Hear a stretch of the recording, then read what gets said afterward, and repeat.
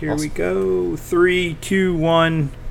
All right, we're live. This is the Hive. I think it's episode 28. I hope I'm right on that. This is Brian Wright. I am here with Jeff. What's your last name again? Else. So you have an interesting spelling of your name. That's why I have to ask. So I asked someone else, and they told me wrong is what it is. So I've got you on here today because we know you from New Jersey Nutrition. You've been a big supporter of the fight community. How wide do you go out with supporting guys? Is it mostly just this local area? It's obviously this part of Jersey. This is a hotbed for MMA, fight, BJJ. So it's primarily central Jersey. I mean, I got 4 stores all spread out, maybe as far north as East Windsor and as far east and south as this. So New Jersey Nutrition is the brand, but your stores are GNCs. That's correct. Our stores are GNC franchises. I started those years ago, but we had to sort of differentiate ourselves and find a home on Instagram and all these social media outlets and whatnot, to where we could kind of live and sort of do our own things and set ourselves apart, and that people could recognize the difference that we provide in my stores that unfortunately they may not get in another franchise, which is always supposed to be the same feeling when you walk through the door, but you don't always get that same flavor, and some people have unfortunately got a bad taste before. Gotcha.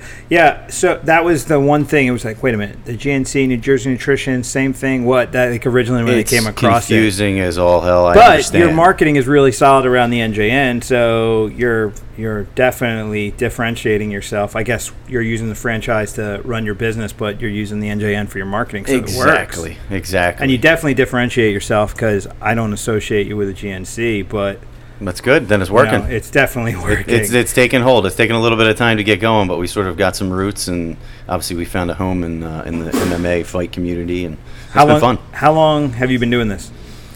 I've been doing the NJN thing for only about coming up on 2 years now, but I've been in the GNC, health nutrition thing since probably 1997. Okay. Not in my my own stores and franchises with my partner, but I started working for my partner now back in high school, when I just had nothing to do and kept walking through and looking in the shelves, and so I finally got offered a job, and then I just soaked it all up.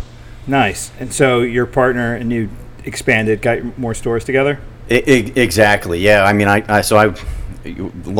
to keep this story, I guess, as short as possible. So as long as you want. Who cares? We'll make it as long as possible. Well, I'll give you the quick history then. So back in high school, I obviously found that I could reshape my body through working out, and it built some self-confidence as I built some muscular armor, so to speak, and got some new respect. And then later on, I could obviously develop my mind a little bit more. But so that comes, and then along with it, obviously back in the day, magazines were much more prevalent, and that's where you see you're inundated with all this stuff, which of course has its own, I should say, demerits, given the fact that most of these people back then and still are paid. I used to manage a health fair in West Long Ranch. Okay. And then I worked for their main store in Little Silver in the beginning days of my fight career, because I had to supplement my income because I wasn't making enough fighting. And you're right, magazine culture. So that West Long Branch store, I spent a lot of time dead, not doing too much, and all I would do was soak up all those freaking magazines. Absolutely. So that was what was kind of driving me through. But then I started I was going to school then. I obviously left high school, went to Drexel University, got my degree in biology, and I would come back when I could, and I was working with the same franchise. Of course, I did some, Drexel's really well known for their internships or their cooperative programs. So I'm working in pharmaceutical companies, I'm working in validation, I'm working in biotech companies. Fortunately for that one, I met my wife, which was nice. That's another story for another time. But then coming out and working in pharmaceuticals, going, this is great. I know there's money in this and stuff, but how can I take that knowledge where my passion is, kind of fuse it together so you get the scientific side, which is sometimes missing in all the marketing and the hype that goes on with supplementation. And that's the magazine culture issue. That was my biggest issue with it. And feeding into it. And so I'm right there with you. And so that sort of led to opening one store in Hamilton, and then that we took over another store in Howe, another in East Windsor, and most recently, about less than a mile down the road in Ocean here. Yep. We took over that almost a little over 2 years ago now. So that's sort of the short history of that. And all the while, having this mentality of, well, people will come to you and they'll know about you and it'll spread the word, and obviously things change a little bit. Traditional advertising changes, and then this whole social media, Instagram, Facebook, pay-to-play mentality changes. I'm like, well, we just can't sit here. We got to put a message out too. And so that's where New Jersey Nutrition came together? That's where that was born. Nice. Who came up with the logo? That's a great story.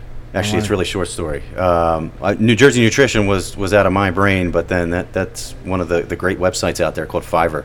Okay. $5 and somebody somewhere puts their talent together for about 5 minutes, and you extrapolate that out. So that's a Fiverr That's job. a Fiverr win right there. Because your logo is very distinctive. It's distinct. Yeah, it's simple. And it's just so easy for branding.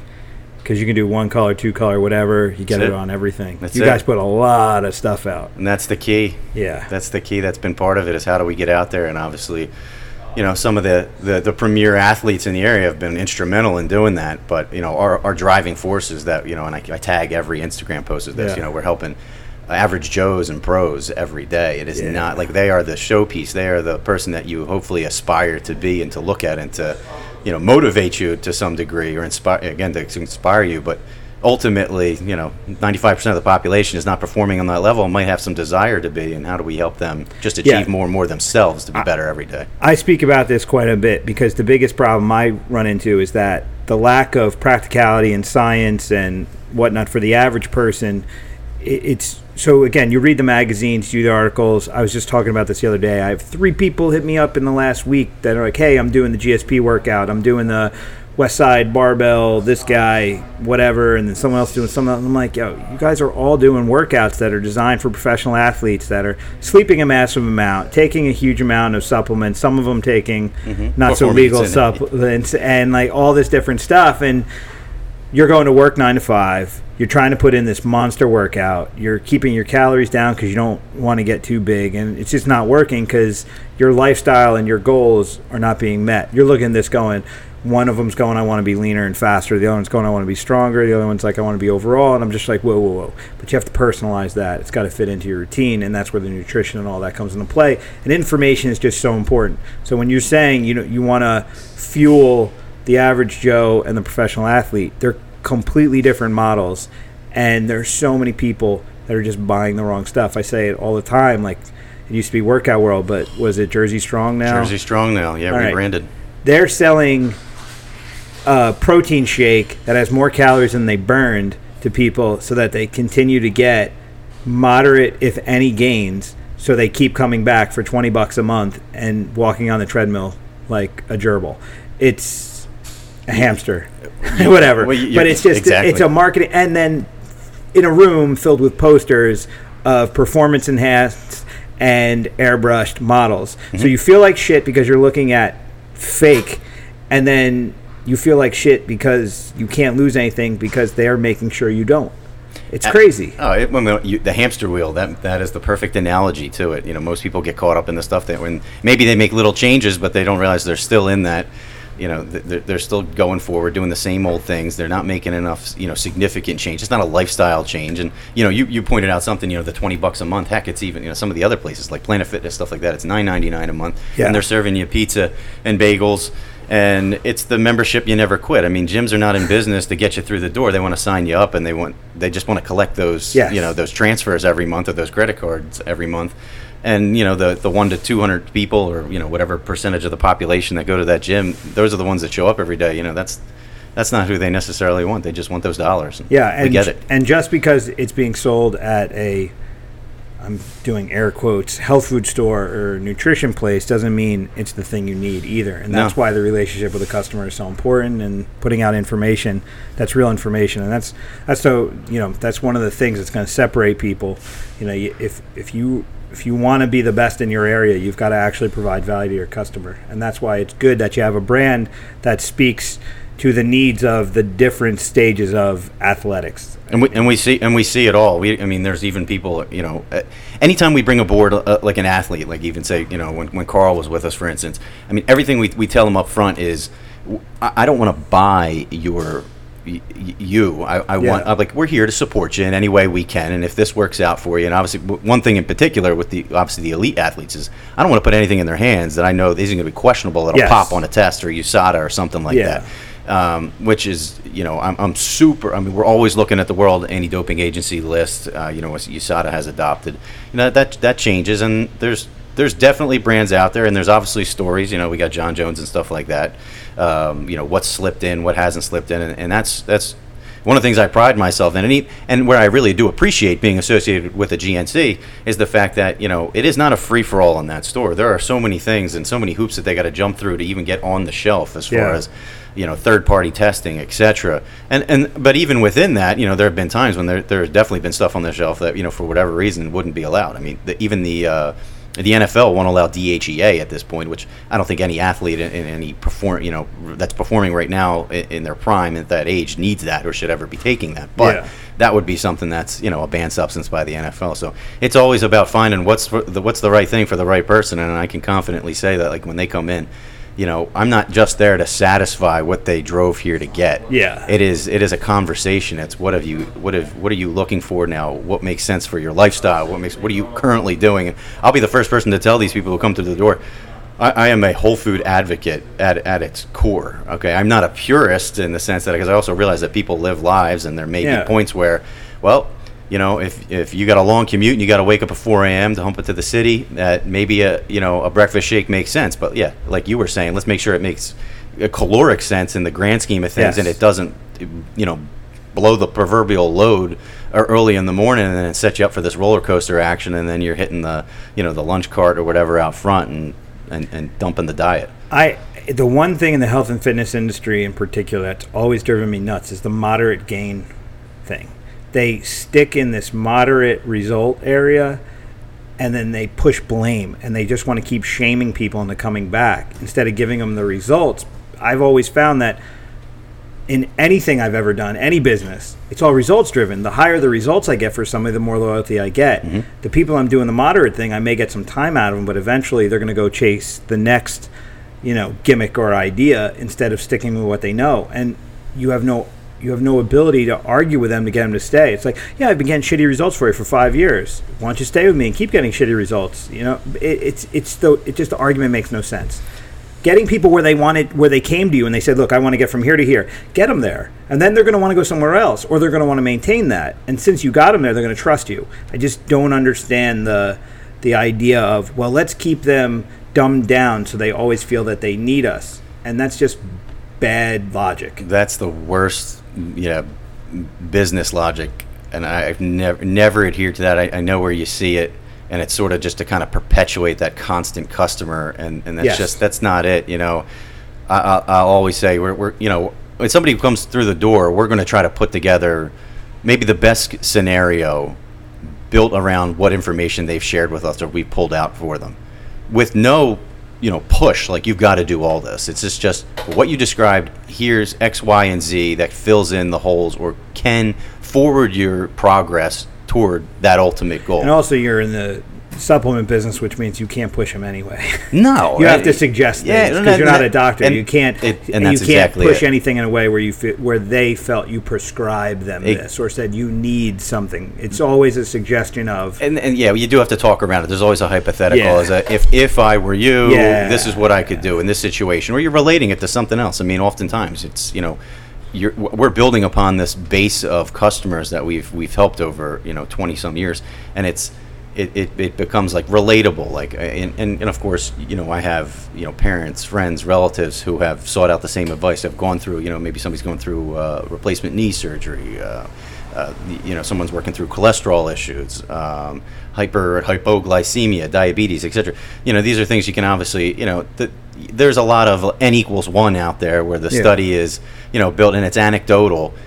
And then there's research to back that up too. I mean, but there is. I call it the bro science. There's real science and there's bro science. There's a ton of bro science, of course. This will pump you up. And you deal with it all day long because you get the guy who comes in who read an article or somebody told him something, or his bro's taking it. Yeah, his bro's all shredded, so he wants to be shredded too, and it's such a weird business. It's a twisted world. Unfortunately, all that stuff gives the supplement industry a huge bad name and a bad rap. More and more, it's one of those. There's one of those myths that we're unregulated, and it's regulated, but it's not enforced well enough, in my opinion.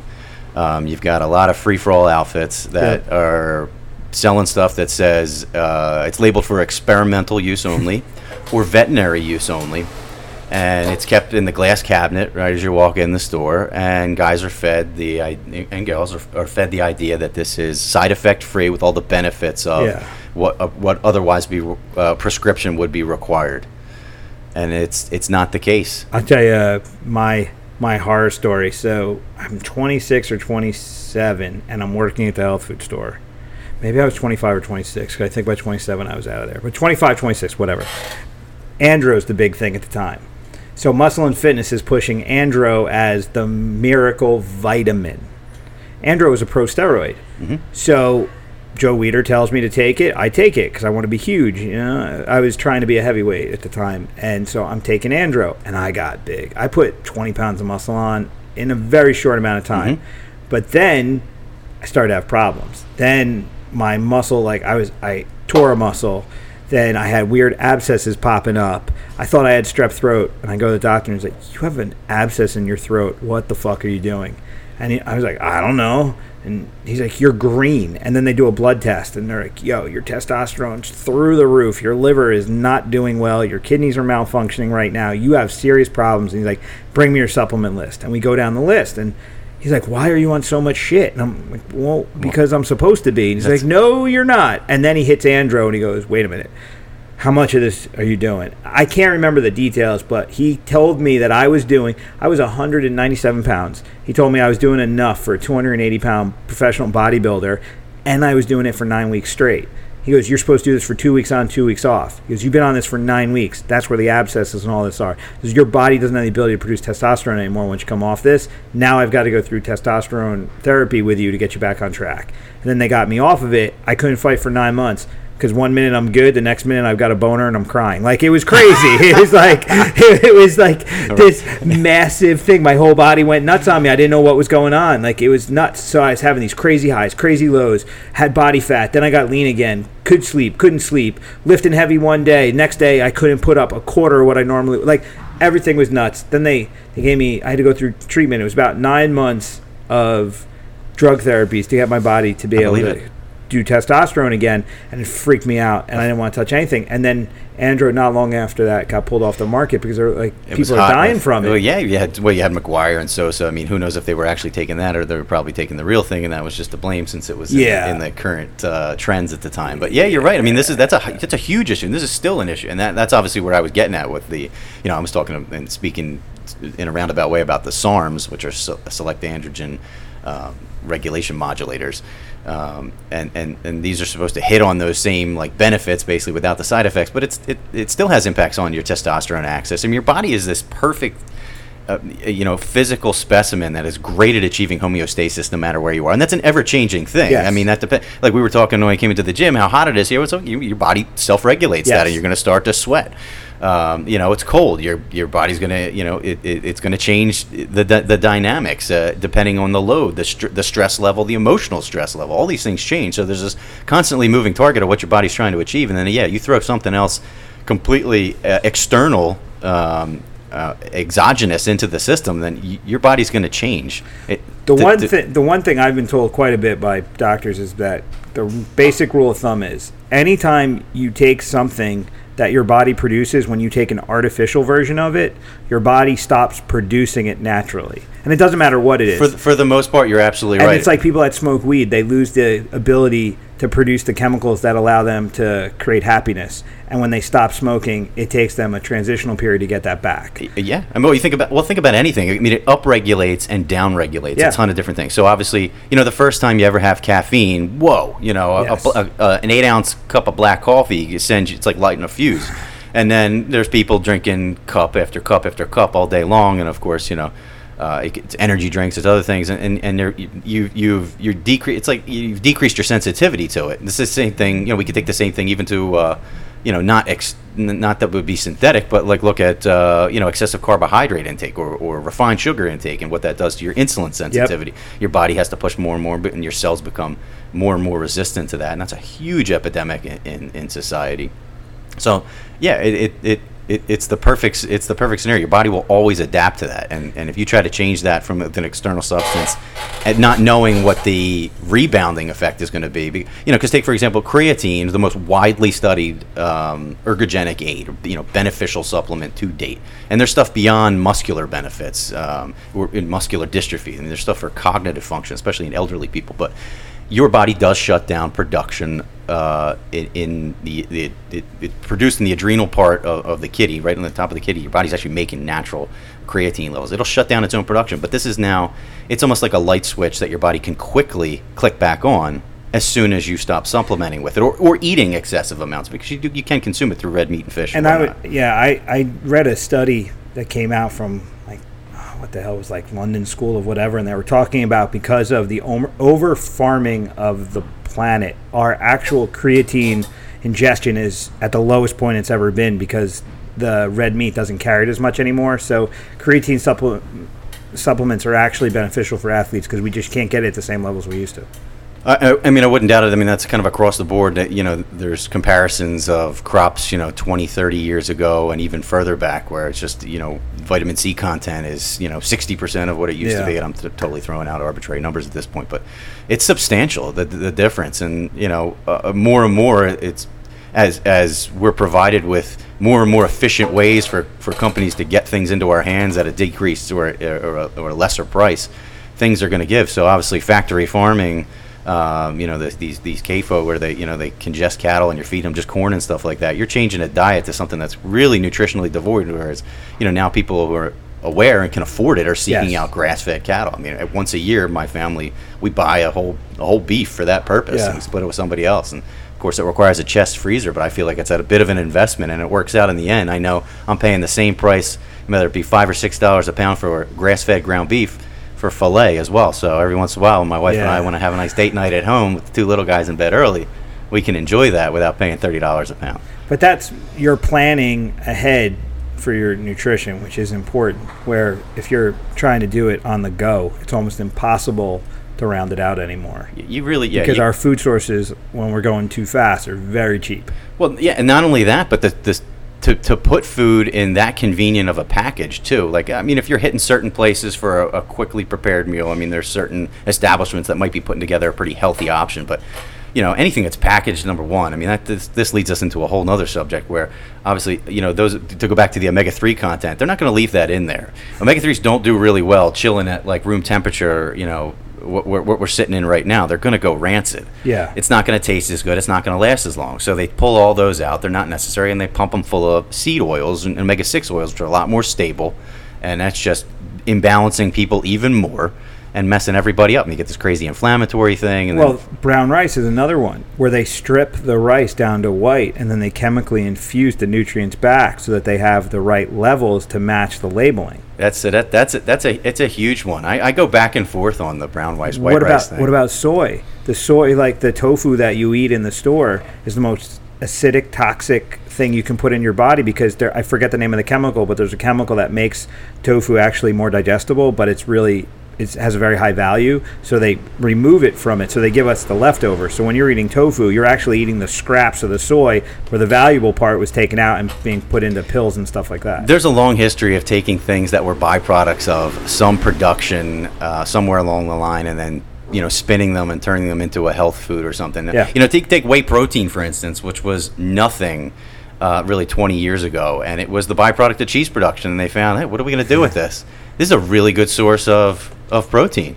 So they start, breaking this stuff down or getting it, obviously powderizing it to a point, purifying it, and start selling us whey protein, which in its own has some other health benefits and whatnot. But, it's kind of funny. That completely came out of an afterthought. Yeah, it's funny that when you take science and marketers, you put them together, and that's pretty much what food is.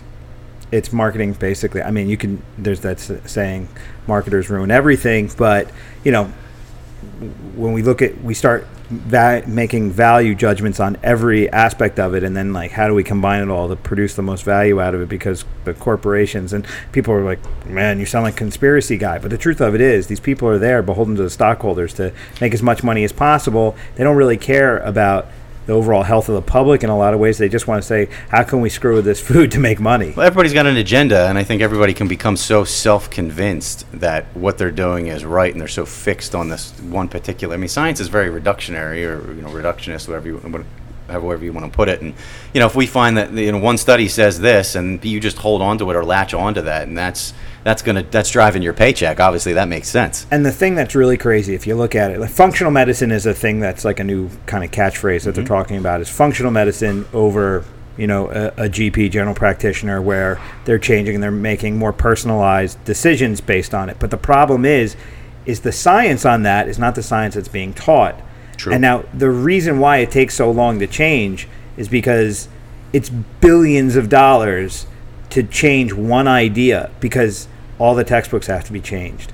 All the standards have to be changed. All the practices have to be taught. And then you have the doctors that were teaching something that may be proven to not be as good, and then they're afraid that they're going to get sued, and so you run into this weird, it has to be almost a generational change where they say, okay, we have to be quiet about this until this generation goes out, and then we have to prepare the next generation to come in, but then we have to go back to the schools, then we have to go back to the textbook manufacturers, then we have to go back to everything. So you have to make new machines, you have to make new textbooks, you have to make new ideas, you have to implement it all, and you have to do it in a way where the entire industry doesn't get sued for malpractice because they found what they were doing may not be as good as what could be, and we live in a litigious society, so you always have that fear. And it's this crazy self-destructive cycle where you would think the idea would be to put the most cutting-edge information out, but cutting-edge information is dangerous because it shines a light on what we used to do.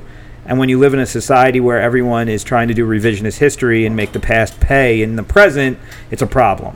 Absolutely. I mean, I think everything, you look at it in society, I mean, it's kind of like you're familiar with the bell curve. You've got these people who are way behind and they're hanging on the old data. You have everybody in the middle who sort of has to deal with what's being pushed out in the general population. And then you have those people on the fringe who are way ahead. And it's that bell curve slowly shifts over to them. I think it's happening faster and faster just because technology obviously is changing that's everything. I mean, information is so right. It's everywhere. It's hard to get away from it. But you look at the bastardization that was done to fat in general over the years. And I mean, you see those is Time magazine even relevant or exist anymore? But the two prints back side by side, they were probably 30, 40 years apart, where they've got that pasta is king, complex carbohydrates, low fat diet, and then they have butter on the front of an issue within the past 5-6 years. And like the job that they did in brainwashing generations of people, it's amazing. Like, my mother won't touch fat. She's convinced fat's the worst thing in the world. It's the hardest thing. I mean, it's unbelievable when something that I think at this point could be regarded by most people our age or younger are looking at like an avocado as healthy, and other people look at that as that thing is a fat bomb. That's going to kill you and put you in the grave. I mean, there was a study saying that fat has actually never contributed to a single heart failure in the history of the planet. It's all made up stuff. There are other issues. It's the word, though. There's such a negative connotation to the word fat. Absolutely. So you're using fat to describe two completely different things. Like, the ring around your belly is different than the fat we're talking about in the food you eat. Absolutely. But that connotation on a word is huge. I mean, you take, for instance, we're talking about fats. So canola oil is when we go back to one of these seed oils, okay, that was harvested and was pushed hugely as a great cooking vegetable oil, and still is, I think. But the original name for that was rapeseed oil. Well, who the hell is going to take rapeseed oil and throw that into the brownies they're making? So they fused together, this cohesive effort or marketing agenda, and they turned it into the canola because it was a major product out of Canada. So it became can from Canada, and ola for oil. Then you had canola oil, and here we are today. And like, that's the last thing I want to see anybody cook with. Yeah, like, you don't want to have rape brownies. Exactly. Yeah, that's really funny. I never knew that one. That's a new one. You got to put in the database there. Yeah, when the fat issue. So you have fat that you eat in your food, then you have the fat on your body, and then we argue about it. And then the other part becomes like socially now we've got this movement where we're trying to make body fat acceptable, and then that all of a sudden translates into the argument over fat with food. And there's good fat and there's bad fat, but everybody's trying to make all fat on you and what you ingest all okay and acceptable. And again, it gets like, this is when science and social engineering run into each other, and we get into this weird mindfuck where it's like people don't know what to do. Well, nobody wants to be offended these days, and it's just I mean, how far can we take this? Where, yeah, you can't say that you might be at an unhealthy weight, and I mean, but the problem with that is that there's this huge, body of evidence around. Doctors will focus on a BMI or something like that, whereas you take somebody like Carl, for instance, whose BMI will be obese, probably. Yes. Okay, because I was the same way. I remember sitting in a biology or a health class in college at Drexel, and I'm having this argument with the teachers. I'm like, "You're telling me I'm obese?" And she's like, "Yeah, based on this, you're obese." And at the time, I was probably, 205, and maybe running around 12 or 13% body fat tops, and just muscled. Yeah. But that's where it didn't take that into consideration. And I get it; it's a good measurement for a general population, but you can't apply it to everybody. No, you can't apply it to an athlete. I'm 5'10". I was 215 pounds with 8% body fat at one point, and they're trying to tell me my BMI is out of control. I'm like, okay, you're telling me I'm morbidly obese. I'm like, go fuck yourself. I'm in great shape. Like, stop it. I'm good. I actually told my doctor to go fuck himself. I'm not kidding. So I have that problem. That's the biggest thing. They work for you. You don't work for them. I was like, this is crazy. I'm the healthiest I've ever been in my life. Stop it. And I was totally natural. I stopped taking supplements at that point. I did it through eating. Mm-hmm. I did it through eating and training. It was eating, sleeping, and training. That was it. And I got myself in really good condition, and that's that.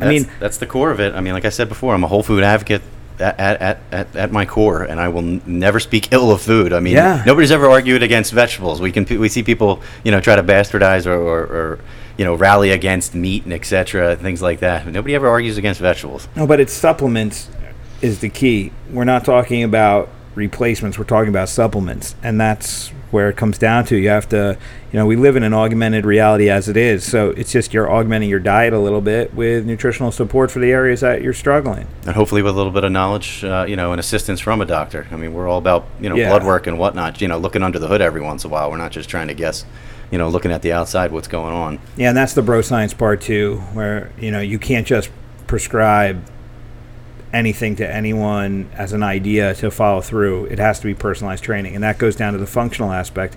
It has to actually function. There's no general function. Everybody's different. Our bodies, we all have the same systems, but they respond differently because we all have different stresses, different mindsets, different everything. And then too, you look at what the mind does to it. So you have a guy that's riddled with anxiety because he just is that way. Like somebody told him something negative once, he never let go of it, so he's always got anxiety. His entire body chemistry is different than someone that doesn't have that level of anxiety. That could be his twin. It would be different then. Yes. Absolutely. Yeah, so you have all these different factors you got to take into account, and that's why it's really important that you personalize your experience instead of generalize. And that's why I'm glad the magazine culture is gone. But then, I like T-Nation. I think T-Nation is an interesting conversation piece of that's a great way to put it. Absolutely. But straight shooter. They're always selling something. True. So they did an article about Hugh Jackman when he did The Last Wolverine, and it started off as this is what he was doing, and this is how he got the look he was doing. And it was all real stuff. These are the reps he was doing. This is the times he was working out. This is how he dehydrated himself to get that look for a few minutes on film, which was great. Because that's one of the things that people don't talk about is that the majority of the photos that are taken, it's after a massive dehydration period to, get those cuts a little bit deeper and whatnot. And they don't walk around like that. Hugh Jackman looked the way he looked in one scene for 15 minutes and then never looked like that again. But then at the end of the article, they went into, he did it by taking blood plaque and blah, blah. And I'm like, okay, this is ridiculous. Now you're just selling me products. It was a great beginning, shitty ending. But that's what they do. But they have really good conversations where they do put the real stuff out and say, okay, he started this, started that. There's no way he wasn't on gear, to get there. And this is not sustainable. This is sustainable. They did one article I really liked. Was they really believe in there's no such thing as overtraining. I am a big proponent of that. I don't believe there's overtraining. I think there's underfueling, underresting. That one guy, to prove the point, maxed out his squat every day for 100 days. Maxed it out. Mm-hmm. And didn't do another motion. That was all he did. And at the end, all his other motions went up. He put like 25 pounds on his legs. He quadrupled his ability to squat, but he was fine. He functioned normal. And the point of it was, they were like, okay, we're going to take the bro science and we're going to take the old information and we're going to challenge it. And so they do these tests periodically, and then it gets you to understand that the body performs best in deficit. So if you can put your body consistently in deficit, but you support it with the rest and the fuel it needs to recover, you're going to be able to maintain and you're going to be able to keep going. And it's just, I like little tests like that. But the thing that I thought was really crazy was, so this guy's maxing out his squat. His bench was heavier at the end of 100 days than before he started, because the crossover benefit of literally pushing himself to failure in one area made his entire system stronger. I mean, it comes back to the body functioning as a whole instead of us piecing it apart, which is what medicine does as well. You know, we have a doctor for every part or every system in the body. But yeah, I mean, there were, even back in the day, I think that was understood to some degree. If you put like, you know, X amount of pounds on your squat, you probably, or your deadlift, you probably were also gaining some bicep size because you're holding the bar. I mean, there's a direct and your whole ancillary body effect. Is tensed. It is. The positive chemical output is body wide. It's not just thigh related. There's no such thing as spot building or spot reduction. Absolutely, couldn't agree with you more on that one. When that's the one, the thing I rally against the most is probably the detoxes, because it's all bullshit. Because the body is a system. The body functions completely as a system in every way possible. Everything affects everything. There's no fucking shake you can take that's going to detox your liver or your kidneys or whatever. It's a big problem. Your body does that naturally. It's definitely been something that has been latched onto by the industry. And obviously, yeah, I mean, your liver in general is the huge detoxifier in your body. There's some things that you can do to nourish that. There's definitely some things you can do to get that back to health, especially if you've really overtaxed it through, you know, and got some cirrhosis going on. But that's different. It is. You're not detoxing. I'm not disagreeing with you. You're using nutritional support to help your body recover from damage you've done, so you can work more efficiently. You're not taking something that's going to take the place of it. Absolutely. Yeah. Again, it's crazy. This is where marketers, and to get just a piece of that market, take something and to an extreme. I mean, to break it down to some degree, and again, I'm not trying to argue against this. I'm right there with you. But, you know, there's certain things that do stimulate peristalsis through the small and large intestine, that do escalate how quickly are going to go through you. And we're not talking about something that's a laxative. Laxative just brings water into the intestine and just blows you out. You know, obviously higher fiber is going to help add bulk and stuff like that.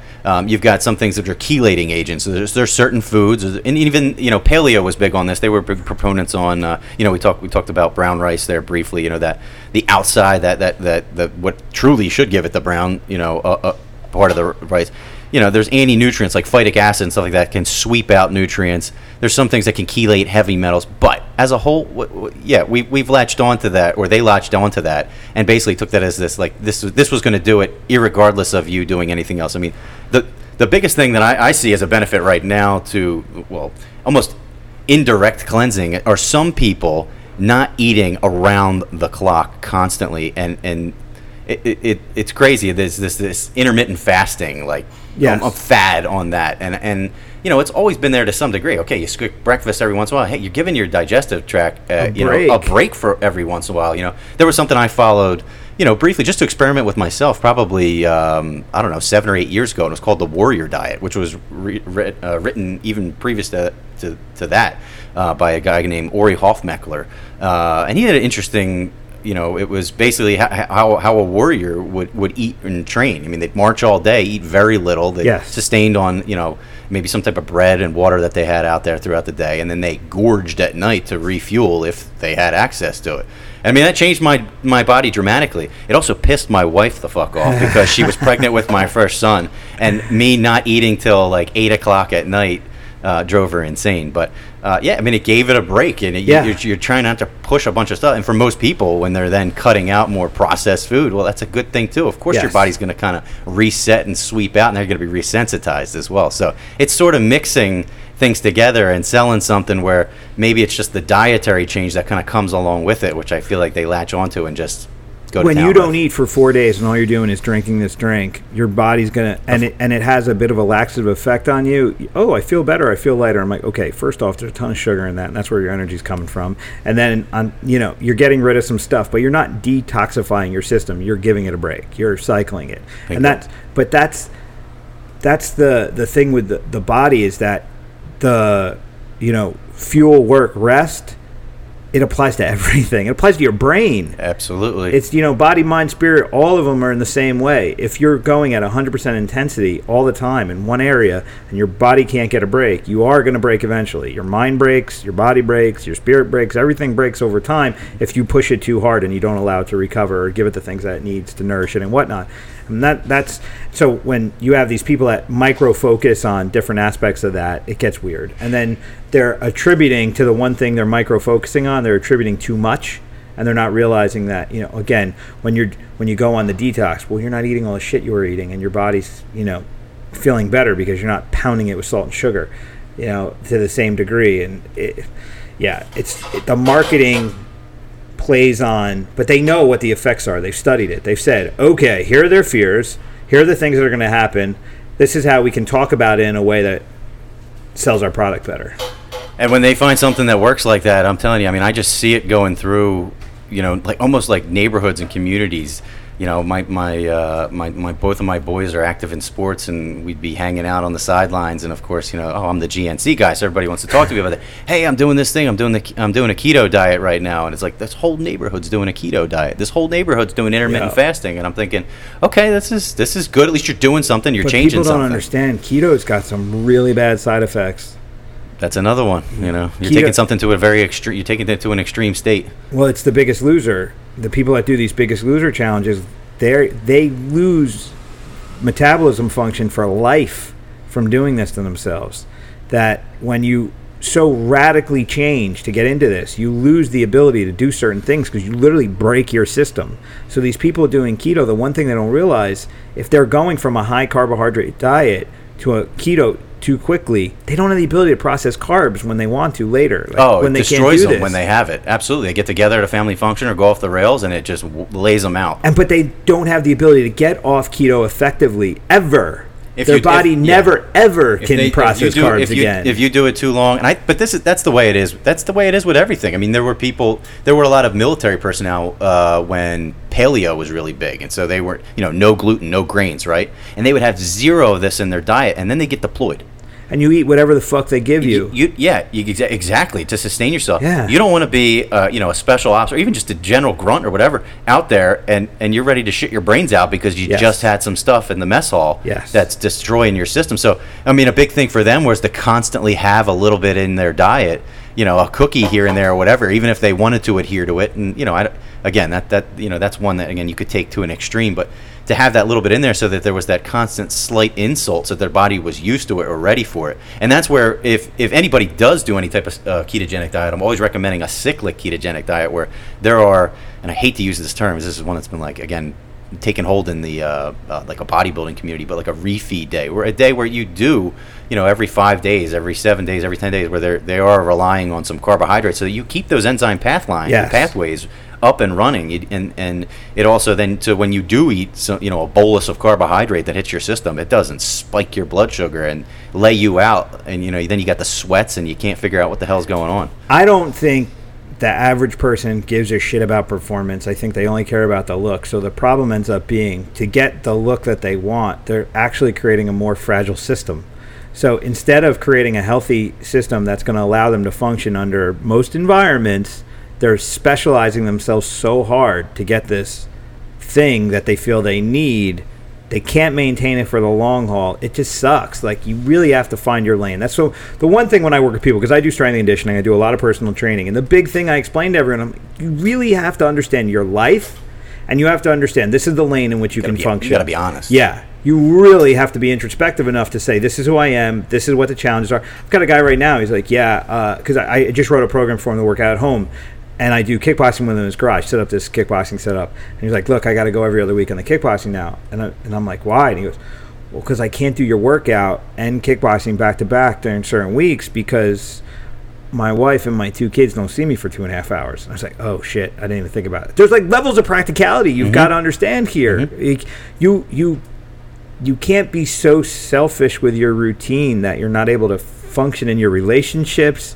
You have to be able to go to work, eat what's available, understand what it is you're putting in, how much you can, and maintain your lane, whatever. You got to understand this is where I can maintain. This is the caloric intake. I try and keep my protein, my carbs, my fats balanced out. Understand that the days I'm working out, I might be able to do this or that. But again, it's just understanding how it works and not being judgmental about it. Yeah, absolutely. I mean, like, to get back to it, that honesty is something that unfortunately is sometimes very difficult. I'm sure you see it all the time. Like, when you're maybe interviewing your clients to kind of put something together for them, that's not going to be over the top. I mean, they got to be honest. Like, what's the diet look like? And it's the same thing when a lot of people walk through our doors, and we ask these questions. We're like, no, really, and that's where there's always a flaw in some of these studies that they do, where it's self-reporting on what you ate. Of course, you're always going to write down you did a little better than you actually did. No one's that honest with themselves to just do. I mean, you're doing yourself a disservice if you don't. But yeah, that's what you have to do. Same way with output. The same way with the numbers. If I'm working with someone and we're doing online PT, and they tell me, yeah, I did these workouts, and then I fit test them, and they're not getting any better, you're full of shit. You're actually not doing your workouts. You're just telling me. Same thing with eating. You can't tell me you ate that clean. The math doesn't add up here. You worked out these sessions. You ate this food. There's no way you gain weight. You should have lost X amount of pounds. I mean, it's just math. People act like it's this magic thing. The one I laugh at is the people that think calories are different depending on the source. They don't understand a calorie is a measurement. It's not a description of your food. Like, an inch doesn't change based on what you're measuring. So a calorie of chocolate and a calorie of broccoli, it's the same amount of energy to digest that or to use it, whatever. But okay, so the dietary benefit of it is different. Your body's going to use it different, but the value of it is the absolute same. So you can't say, well, I can eat, 10 of this and 1 of that because they're different. No, 10 is 10, 1 is 1. They're different. So people have to understand, like, you don't have to obsess about calorie counting, but there's a lane you have to stay in. If you're eating 4,000 calories a day and you're living a sedentary lifestyle, you're going to be gigantic. It's just the nature of the beast. Absolutely. You're supporting a 400-pound body at that point. I mean, if you're Michael Phelps and you can eat 5,000 because you're burning 4,800 a day, that's different. That guy eats at McDonald's most of his meals, but he's also a human furnace. He could live off cardboard if he needed to. Like, that's it. It doesn't matter. He just needs density, and at a certain point, it's got to be palatable too. So of course he's going to eat saturated fat and a bunch of sugar and salt. And that goes back to what we were talking about with the magazines. When you take, let's say, George St. Pierre. George St. Pierre works out 3-4 times a day. This guy's putting in 8 hours of extreme physical conditioning a day. He can get away with it. Like, he can do the workouts that he does because he's eating a massive amount of calories, and he has a huge nutritional support staff, and he has doctors and all this shit helping him out, and he's doing it professionally. If you work a 9 to 5, you can't work out 8 hours on top of it. 16 hours of your day can't be devoted to work and working out. You're done. Even if you have a desk job, and that's not to take anything away from somebody who works maybe a little bit harder, or labors throughout the day. Your brain consumes a huge percentage of the calories throughout the day. So if you have that stressful job where you're grinding away for 8 hours straight, phones ringing, emails are coming in, etc. I mean, there's something to that. You're going to be wiped out. You still got to summon the discipline to go afterward, but your diet does not dictate you're going to get to eat Michael Phelps style with that. The thing that I'm enjoying the most about this conversation is just bringing a practicality and science into it, because a lot of my athletes, I mean, the things they tell me that they're trying to do when they're self-planning their diets, going into a weight cut or getting ready for a fight, like, it just blows my mind. I'm like, where are you getting this? Well, one guy missed weight by 10 pounds, and he's wondering why. And I'm like, what the fuck did you eat? And he's like, well, I ate clean, but it was for 10 days. And he was eating egg whites. He was eating egg whites and avocados. And I'm like, you basically just put cement in your gut. You had no digestive anything going on here. You got rid of the most nutritious aspect of the egg, and you just ate the protein. Like, you completely destroyed your digestive tract, and you're wondering why you stopped sweating. You had way too much sugar and salt in your system because you didn't cut it out soon enough, and the water just couldn't come out because your body just freaked out. The minute you hit the sauna, your body's like, whoa, whoa, whoa. Yeah, some of these old school mentalities, and this is something that I found definitely diving more into the fight community in particular. Is, I mean, these weight cuts are, I mean, that's something I think we could have an argument against. Period. Anyway, I mean, it's just it's a reality of the business today. I understand. So we have to deal with it. I want to do a weight cutting roundtable where I want to bring people like yourself, a nutritionist, doctors I know, a physical therapist, and just talk about the realities of what this does to you. Because I mean, my digestive tract is a mess from all the years I cut weight when I was younger. I mean, from 15 to 35, I was constantly cutting weight to get ready for something, and I just screwed up my digestive tract, and I was doing it the wrong way. You know, I was binging and starving because that's what we did back then. It's funny. That's again when you judge people are like, you're so stupid. I'm okay, motherfucker. In 1995, we didn't know. Yeah, it was trash bags and rice cakes. But there was no internet to show me who was doing anything. It was whatever magazine or book or conversation. Mm-hmm. I couldn't hop on Google and find out what water loading was. And if you had bad people around you, you did bad weight cuts. If you had good people around you, you did good weight cuts. Mm-hmm. I didn't go to a big school with a huge wrestling program that had a science behind their weight cutting. I figured it out by myself. My coaches didn't even touch it. They were like, just show up on weight. You know, that's just the way it was. I mean, it's a privilege, the amount of information that's accessible now. But it even goes to show, like you said, despite that, people still F it up. Oh, God, it's ridiculous. I mean, with Carl, we struggled to make 85 when he was in Glory. And Carl struggled at Glory. He had his fights there. He lost both of his fights. And both of them I contribute to really bad weight cuts, and we didn't figure out why until later. I don't have a device here to figure out what your composition is. So when we get to the UFC, we go out to the UFC PI. They put them on this machine that breaks down everything, and they're going, okay, the reason why you can't make 85 is because forget about your skin, your hair, your blood volume, your organs, your bones. You have 187 pounds of muscle on your body. Yeah, it was not going to happen. So they're like, of course you're dying. So we basically had to kill him to make 185. We made 185 a bunch of times, but he could just never recover because, I mean, he was losing over 30% of his body mass to make weight. There was nothing there. Mm-hmm. I mean, he died out when we were in L.A. He was in the best shape of his life going into that. Made the weight cut. It wasn't even that hard, but it was so long that he just couldn't recover. We were warming up in the back, and he was like, all right, I got to stop. And I said, oh, shit, we're in trouble. No, second round comes, done. Hit the wall, had nothing. My legs just went. And it wasn't stress, because he doesn't give a shit about fighting. That's the only thing he really likes doing. So it wasn't a stress thing. It was a lack of nutrition at that point, because his body just couldn't recover because we just massacred it to make that goddamn weight. Yeah, I remember looking at that report when he came back. He brought it into Bulldog, and I'm like, yeah, you gotta you gotta lose some of that. And I mean, you could even see, at that point when he had to make it down there, he was all sucked in the cheeks and everything, because that's not naturally where his body wanted to be at, but that's where they want him to fight at. But then with the routine they put him on, he really did do it the healthy way. The weight cuts are just easy now. He makes 185 no problem. He's still fucking huge, but he makes it easy because it's the nutrition, it's the work, it's the cycling of things properly. He added, I'm not a big proponent for running for combat sports, unless if you're crazy and you need to mentally push yourself, fine, but it's really a weight cutting issue. It's just burning the calories off. It's just using up those excess calories, so you make sure you're constantly putting yourself in deficit so your weight's stripping off. It's not going to do. I don't see an athletic value in it.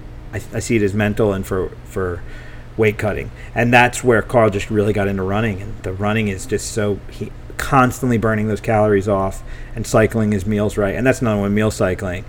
Your body over 24 hours. So people say, "Oh, late night eating is killing me." I'm like, not late night eating. It's the fact that you ate all your calories by 8 o'clock, and then at midnight you added another 1,000. That's your problem.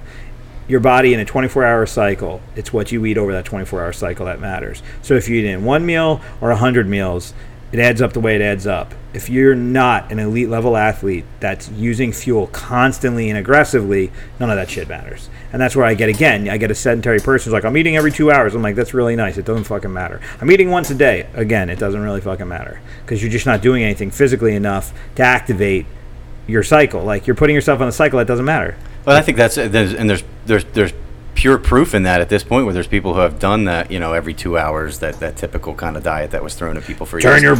Turn yourself into a human furnace. Yeah, just throw another log on. And then at the same time, those same people, I think at this point, are starting to experiment with different stuff. And if they're doing a compressed eating window and they're eating this, if they can, they're eating the same amount of calories. And hey, look at that, it works out. You might not necessarily perform great if you're 16 hours into the fast and then you work out because your tank's a little low. Yes. There's timing to, but yeah, it in the reductionist approach, ultimately, yeah, it's what are you doing to any given period of time? How many calories did you consume and how many calories did you burn? I don't want to see anybody go out there and obviously take that and run and you get that whole like Weight Watchers where people save all their points and then they eat a bag of candy at the end of the day. But that's the source of your food matters for your overall health. Right. The source matters for your health, but the scheduling of that food doesn't really matter. It just has to be appropriate to your work. Because again, if you haven't eaten in 16 hours and you go to do a hard workout, it might be a little difficult. I mean, it has to be within shot of it. That's why Carl eats every 2 hours because he works out every freaking 3. That's his job, so that's what he does, and that's why it works. I mean, Corey Anderson the same way. That dude eats all day long, but he never stops training either. He's always doing something. So the guys that are on those kind of cycles, they're eating to support their work. But if you're not doing the work, it doesn't matter when you eat. It doesn't matter. You got to do the work. It's the work. It's the work. It's the work. It's the work. It's the work. I don't care what it is you do. I don't care if it's your business, if it's your body, if it's your mind. If you're not doing the work, all this nutritional, supplemental, whatever, there's no bottle of anything to replace the work. The work and the discipline to do the work, absolutely. Yeah, I mean, even your business. How many shops do you have? 4. Okay, so you can't go to a seminar and your business magically gets better. No, absolutely not. You have to do the work. Yeah, you're planting seeds. You're working day in, day out. It's like, But you don't read a book. You don't ingest the information out of a book, and magically your business is better. Absolutely. You have to apply knowledge. Sure. Everything is application based. Yeah, and you're always building on the body of knowledge that you've already consumed, and maybe sometimes casting away if it no longer works or it's the wrong thing or you've grown. But you physically have to do something. Yeah. You have to apply it. You have to cast it away, which means you physically have to. I either have to do it or I have to instill it into somebody else. Educate someone else so that they can then take that and obviously. But even there, you're teaching them, and then they're going to go do it. So it's the fucking doing. It's all about work. Yeah, that's the thing. Every person I've brought on a diverse group of people that run all different things, from the guy who does my tattoos to the guy who cuts my hair to the person now that we get supplements from, to my physical therapist, to everything. We bring them all on, and when we all comes down to it, every one of them are successful because of the work they put in and the relationships they've forged. Relationships, you hit on another one there. Yeah, absolutely. I mean, that's more and more. It's the biggest thing. And that's one of the best things that's come out of the whole NJN experience is it's allowed me to reach more people and really, either just touch more lives, to help more people, or just to find people who are like-minded, moving in the right direction. And, that's what makes this world go around, those relationships, so that somebody knows somebody and you can feel confident. You can recommend somebody come to you, or I can send, somebody over here to see Brian because I know he's going to put you through the right workout, and it's not going to be just some ABC programming. Yeah, and that's where social is truly social in a positive way. And some people shit on social media. I'm like, you know what, I am so happy that changes in this world and advancements of how we can connect. I mean, we physically are just meeting, but we've been in contact for a while now since you started working with Carl, and your information is fed into things I've done, and you've pushed stuff forward that I've put out, and we've developed this parallel situation, and we just feed off each other because of the network that we've all developed together. I mean, you've got Bulldog, you've got Thrive, you've got your shops, you've got schools like mine, you've got all these different schools that are doing all this stuff, and we're all just pushing out positive information. And it creates a much better loop of information, so when people run into it, we all feel confident because we all trust each other, and that's why we're all sharing all this stuff, and people are just getting into a good cycle now. I do feel like that's happening right now, where, like you said, and I'm still I find that there's still so much information that these guys don't understand. I mean, when you find a good fighter, I think you typically are finding someone who's just got the potential and the work ethic that you can push through something, and then you're really honing a lot of their natural ability. I think that's everything. I don't care what it is. I think I think your business partner saw the same thing in you that I see as an athlete that walks in my door. Everybody, it's a mentoring process. Yes. Somebody that understands sees the potential in somebody, and then if their work and their mindset and everything kind of evolves together. Mindset's a weird one. I hate that term because people are like, change your mind, change your life, go fuck yourself, do the work and your mind will change. Got to do the work first. That's true. Well, it's the work. You just can't sit around and think positive thoughts and expect the world to change. You still got to do the work. The work. The mind will be better when you do the work, because if you do the work, you're really going to believe I can't speak to that. You're really going to believe what your mind creates. So you can sit there and say, I'm the greatest at anything. I'm the greatest business person. I'm the greatest fighter. I'm the greatest whatever. But unless you actually go and do the work, you can't fully believe it. So that connection doesn't come together, and you're just lying to yourself, and then you end up avoiding. Guys that sit there and don't do the work and they say they're the greatest don't take on the challenges because they don't want to be proven wrong. Absolutely. Not in the eyes of the world, but in the eyes of themselves, because they've been building this false narrative over and over and over and over and over. I mean, how many times have you seen people tell you like they're the biggest business guru in the world, but they don't own a business? And they don't want to own a business because they don't want to be proven wrong. They're just going to tell you what to do. That's my whole issue with life coaches. But yeah, when you have a 22-year-old life coach, just get the fuck out of here. You don't even know who you are.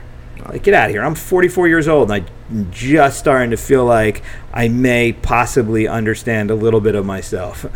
And it's not me. And the crazy part is, it's not me living in my own skin. It's my wife and my kids. And my students, my members, the people I work with. Carl taught me a lot about myself. My relationship with Carl, the shit we've gone through, it's like made me understand how I relate to people. But my wife, my kids, that's the one. When someone else believes in you, that's what gives you the ability to believe in yourself, I find. That's the thing. Because we could all go out into the wilderness on our own and whatever, but it's when you come back and someone sees value in what you did and trusts you for it, that's what gives you the confidence to keep going. Couldn't agree with you more. I mean, the family thing is huge. You know, when you have somebody who's relying on you or can look up to you. And I mean, of course, you have this whole self-analysis of what you do right or where you're at. But when somebody else looks in and says, you know, they're proud of you, you're doing a good job. Yeah. It's immensely valuable. And when that person's someone that you see value in, you know, you're just validating each other in a positive way. Because, you know, again, the people you surround yourself with is so important. If you have negative people around you and they're validating negative positions and points, it's not a good thing. So, like, I'm fortunate where my wife and I have a very good thing, and my kids and I have a good thing. And, you know, I have that's my mirror, my reflection there. It's how's my relationships there. It's what makes me understand where I sit with everything else. So no matter what goes on anywhere else, if I'm coming home and things are good, it lets me know I'm on track or not on track. That's where I really, again, at 44, it's the first time in my life that I've had that for an extended period of time. And I think that's where the growth spurt came. Because I've pushed myself in every way possible. But I didn't really believe until someone else believed in me to a lifetime commitment level. That just mattered so much. Absolutely. Yeah, I had a guy give me shit a couple weeks ago, and this was a person that has blown up every relationship he's ever had. And he was giving me shit about something, and I just was like, I'm gonna cut you off. I was like, you have no weight in anything in talking to me. It's like, I have a wife that I've been with for 10 years. I just had my second kid. You know, I have a 5-year-old and I have a newborn. You know, I'm good. I have people that have been training with me for 20 years. I have long-term relationships. Everybody in your life has been there for a couple months because you burn everything. You have nothing to say to me of value. I have the ability to be a man, to be like an adult. You have a foundation. You're a fucking child. Like, you're a 30-something-year-old child because you're a petulant child who can't maintain a single fucking relationship. So don't talk to me about anything. You can't talk about business, life, training, nothing. Go away. Everybody runs their mouth these days. And that's the one downside of social media in general, is how, you know, people will just come together and just totally demolish someone, and it doesn't matter where they're coming from at all. You might not know anyone, and they're just going to just beat you down on social media. It's incredible. They're just projecting their own insecurities. And the more successful you are, the bigger the negative audience becomes. And that's why, you know, I don't pay attention to the negative voices. You can fuck with me all you want. I really don't care. Fuck with the people around me. I get a little pissed off. But, you know, that's the sad reality of it. But at the same time, the success that you found and the successes that I found in my life, the reason that we can do these things is because of those pools of people. No, absolutely. those are the people that stay in the sheep pool, like. I'm just trying to pull more and more people into the, like you said, almost like that mentoring aspect of it. It's like, what can I give these people? What can I give these, these fighters or any client that comes through my door that could potentially further them, that they're going to then obviously help somebody else because they found some way. And that's huge. That's new thinking, though. That is it. That is the coolest thing that I see in this generation of business owners, is that we're getting more value-driven mentalities instead of take. A lot of people that were 70s and 80s business people just want to take for them. Fuck you. Like if I help you do something good, it's my loss because you did something good. But it's not. It's a mentoring process. Every relationship, it's a mutually beneficial trade.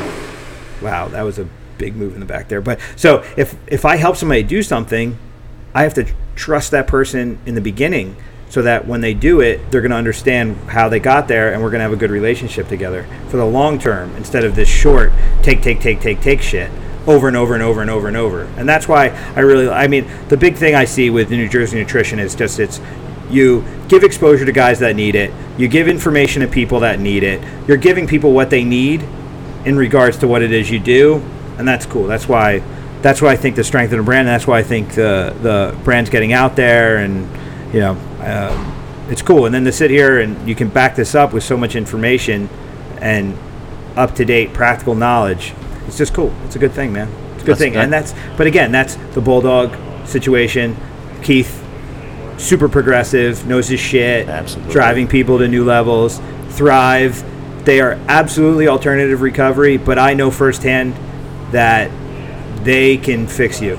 Oh no! I mean, it's incredible. Again, just to get back to it, and to really give the plug to where people deserve it. But yeah, I mean, having met, Keith, and just seeing what he's put together up there. I mean, I could just walk into that facility and just look around and know this is something, that is progressive, that's different. And I mean, it's gotten even more so, obviously, with the success that I think Keith and Maria have found over there, with some of the different tools that they're bringing into it. But ultimately, it's, how do you employ those tools? Yes. And I think that's the one thing that he's found in particular, is it's not about breaking these fighters down with these super compound movements, etc. It's keeping them functional, like we talked about, functional diet, functional fitness, etc. That's conducive to putting them on stage, and so that they can have a career with this, because that's what ultimately counts. I could talk about that point forever. I'm going to talk about it briefly because it's been going a while and it's hot as fucking here. But the biggest issue I have with trainers in general, I mean, we're in a very saturated market in general in terms of health and fitness, martial arts, nutrition, everything. There's just so much of it around here. The biggest issue that I get is that you have people that really don't know what they're doing, that just try and push people super hard, and they break people down. The average person who doesn't know, it's like, well, fuck, he crushed me, he must be good. Yeah. That's not making you better, that's just crushing you. And that's where Keith, like Carl goes to Keith twice a week. People are like, man, you must work out every day. He's like, well, I train every day, but I do strength and conditioning twice a week, because that's the fine-tuning of the machine. And that's just the way it works. Like, Keith is not saying you have to be here every day, twice a day, and your bench press has to be 5 billion pounds, and you have to be deadlifting a truck. Like, no, he's saying, okay, we have to make you perform optimally. So how can I be there to support you? Not, you need to do what I'm telling you to do because, no, like, it's, okay, you do this, and this. You want to get from here to here. All right, I feel that I can fit into the plan this way, and this is effective. You said it perfectly there. That's what's the end game? What's the plan? And how can I play my piece in that whole plan and strategy that we're putting together? So he's got that aspect, obviously, when you're providing, the striking, etc., and the strength and conditioning. And then you have, someone like, Dr. Joe and Dr. AJ over there at Thrive, and they're playing their piece of the puzzle that, and what I like about them in particular is just that they're coming from an athlete perspective. This isn't just a, crack whack or stick you with a couple things over here. It's just like, no, I mean the way that they work is impressive. I've sought them myself, and I've gone out of my way. I don't live close, but I'm driving to Spring Lake to get treatment at this point. And we were just in an event this weekend at the Belmar Beatdown with Dr. Joe and AJ, kind of just getting ourselves out there a little bit more to another, a group of people, CrossFit athletes. Could be a whole nother conversation, I'm sure we could both get into. But these are people trying to push themselves you or all have everyday lives. You know, it's an athletic pursuit with very little payoff unless you're the top of the cream of the crop, right? But they're keeping people going and enjoying things that they enjoy, or they're keeping top athletes in the right shape. But again, we're all in the support position. Yeah. And if you look at it almost like the military, if you look at it from the military overall, so everybody plays their part. So you have your Air Force, your Marines, your Army, your Navy. Everybody understands what their specialty is, and then everyone takes a general position, and we all coordinate together to make the best word you've athlete. Yep. So it's not one guy taking responsibility for everything. We're all taking responsibility for the output together, and that's why it's been working. And the lack of ego in the network of people has been the greatest part, because the biggest struggle in the martial arts side of things is the amount of egos that we have in this business is insane. It's every business. I'm speaking to this because it's the one that I'm most entrenched in, but everybody wants to take credit for everything. I still have one fucking jerk off. Carl trained at a gym for like 3 months when he was in high school. Every time he fights, this guy comments on his feed, and it was like, it's really good to see somebody from here doing this. I'm like, look, motherfucker, Carl and I have been together, it's 7 years now.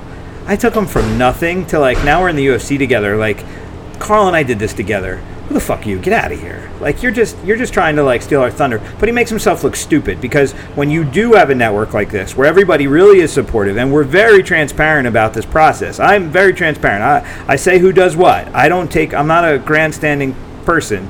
I think as a coach, I think the best way to be a leader of people is you have to basically give away all the credit and take all the blame, and that's just the way it goes. Absolutely. You have to be humble in this. Yeah. So I own my shit, positive and negative, but the transparency in the process for all of us that is providing a benefit for these athletes is what makes it work. And then when these selfish or more tunnel vision guys come in, they don't even realize how stupid they look. And their businesses never change, and they don't realize why. They think we're attacking them when they're literally just blowing themselves up over and over with their own behavior.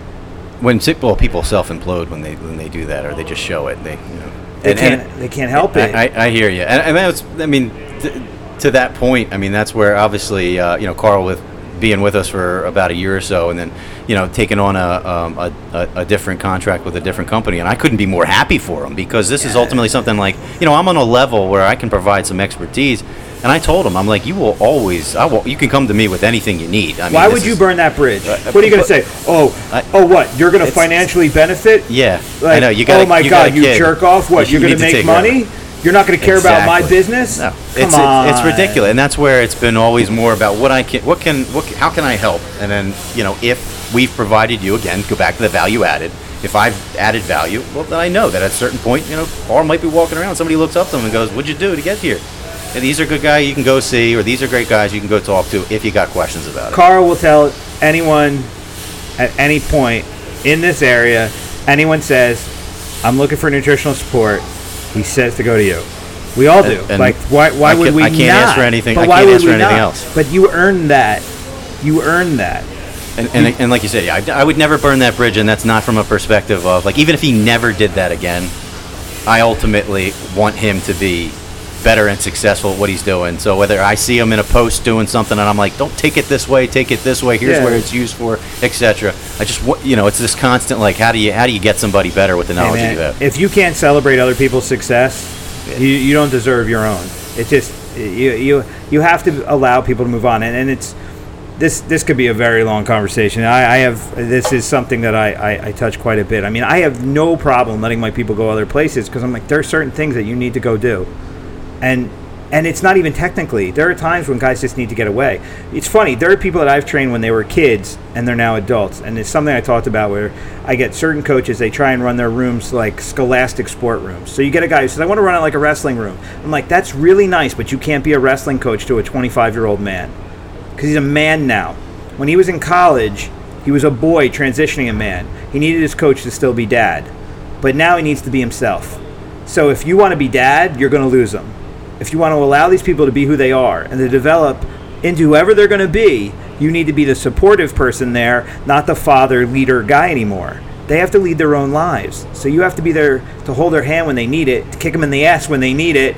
You have to understand what they need at the given time so that they can grow, not so that they can stay under you. And that's like a big shift that people need to embrace, because it's like when you see this revolving door, and the reason I have the ability to say this is because out of 20 years, probably 16 of them I did it wrong because I didn't understand what I'm saying right now. Like, I grew to understand this. And that's the one thing when you're dealing with adults and you're dealing with men in particular, and men that come out of systems that are now finding success, you have to allow them to be who they are, not be under you per se. They have to be with you. And that's the thing. And so they may leave. They may open up their own business, but they'll never cut off the relationship because it's respectful. It's respecting of who they are and what they want. When I opened up my first school, my instructors cut me off and they didn't talk to me ever again. I was like, go fuck yourselves. You just showed me who you really are. It's unbelievable. Like, that's terrible. Like, you're ridiculous. Like, seriously, I'm a man. I can do what the fuck I want to do. I don't owe you shit. Like, unreal. We owed each other respect to, like, I was going in a different direction. Let me do my direction. You go yours. I'll never speak poorly of yours. Don't speak poorly of mine. And if we can help each other out, let's do it. That's it. It's not that hard. But because I wanted to go, then it became a threat and whatever. I've seen it happen so many different ways. It's just nuts. And again, when you're in a sitch where you're sponsoring athletes, there are companies that are going to come in and they're going to spend more money than you. Absolutely. And who the fuck are you to tell? I knew it was going to happen. But who are you to tell anybody, like, look, what, I want you to take less money because I've been there for you? Get out of here. You don't really care about people if that's the way it is. There's always going to be another Carl for you. There's going to be another athlete in the area that you can work with. And Carl will never forget you if you're cool in the transition. Yeah, it's like a coach. I have guys that run fight teams that they give guys shit where they're like, what do you mean your job's why you can't come to class? What do you mean your wife and kids are why you can't come? Like, you got a fight coming up. I understand you're asking, like, hey, you're making a commitment to do something, so you got to put the work in. But at the same time, when someone does have a job and they do have a wife and they do have kids, you can't ask them to take food off their table to put it on yours. Like, you got to understand, they have to do what they have to do for them. And you're, again, in a position where you have to figure out a way to make it work or not. If it can't work, it can't work. But it's not that it can't work because you're being a dick about their life. Like, just be honest about it. That's it. It's just honesty, transparency is really easy, man. Straightforward. If we can work together, great. If we can't, it's no big deal. Like, seriously, even with your brand, like, somebody else comes along, offers me money, I'm like, hey, man, I'll support you in any way I can, but I'm now obligated to this because it's going to benefit me and my family. I just put it out there. This is the reality of it. I wasn't like, hey, they're going to give me, I don't know, there's like something of lesser value and I just like them more or whatever. Like, I'm not dicking you over for status. Like, it's practical reality. This is life. Yeah. And people just have to grow up to that shit. So, all right, man, we've been talking a while. It's been fun. And it's hot as shit in here, and I don't want to make you sweat anymore because you probably have to go to a meeting and you're going to smell funny now. It's all good. I'll just say I got to work out in over here, right? So I want you to throw out whatever you want. Pitch your stores. Tell people where they can find you. Say whatever you need to say. I appreciate that. Well, as you guys have heard, so we're New Jersey Nutrition. You can follow us on Instagram or Facebook. We are 4 family-owned franchises of GNC in the Central Jersey area. We got a store just south of Killer Bee in Ocean. We're in Hamilton Marketplace in Hamilton, Mercer County. We're in East Windsor. We're also in Howe in Aldrich Plaza. And if anybody has any questions, you can feel free to follow us and shoot us a DM. When I got the time, I will definitely give you the answer, at least to the best of my ability. With obviously no requirement to make a purchase of anything at all. But if you do need any advice, if you're in the local area and you want to stop in, I mean, what we try to do every day is just help find the product that fits you as opposed to fitting you to the product. I think that's one of the things that's the most wrong with this industry, and I'm trying to cut through that, add that out, value as Brian and I, talked about, and just, forward things, and I guess in some sense help better your life, and that in turn betters mine. Appreciate it. Yeah,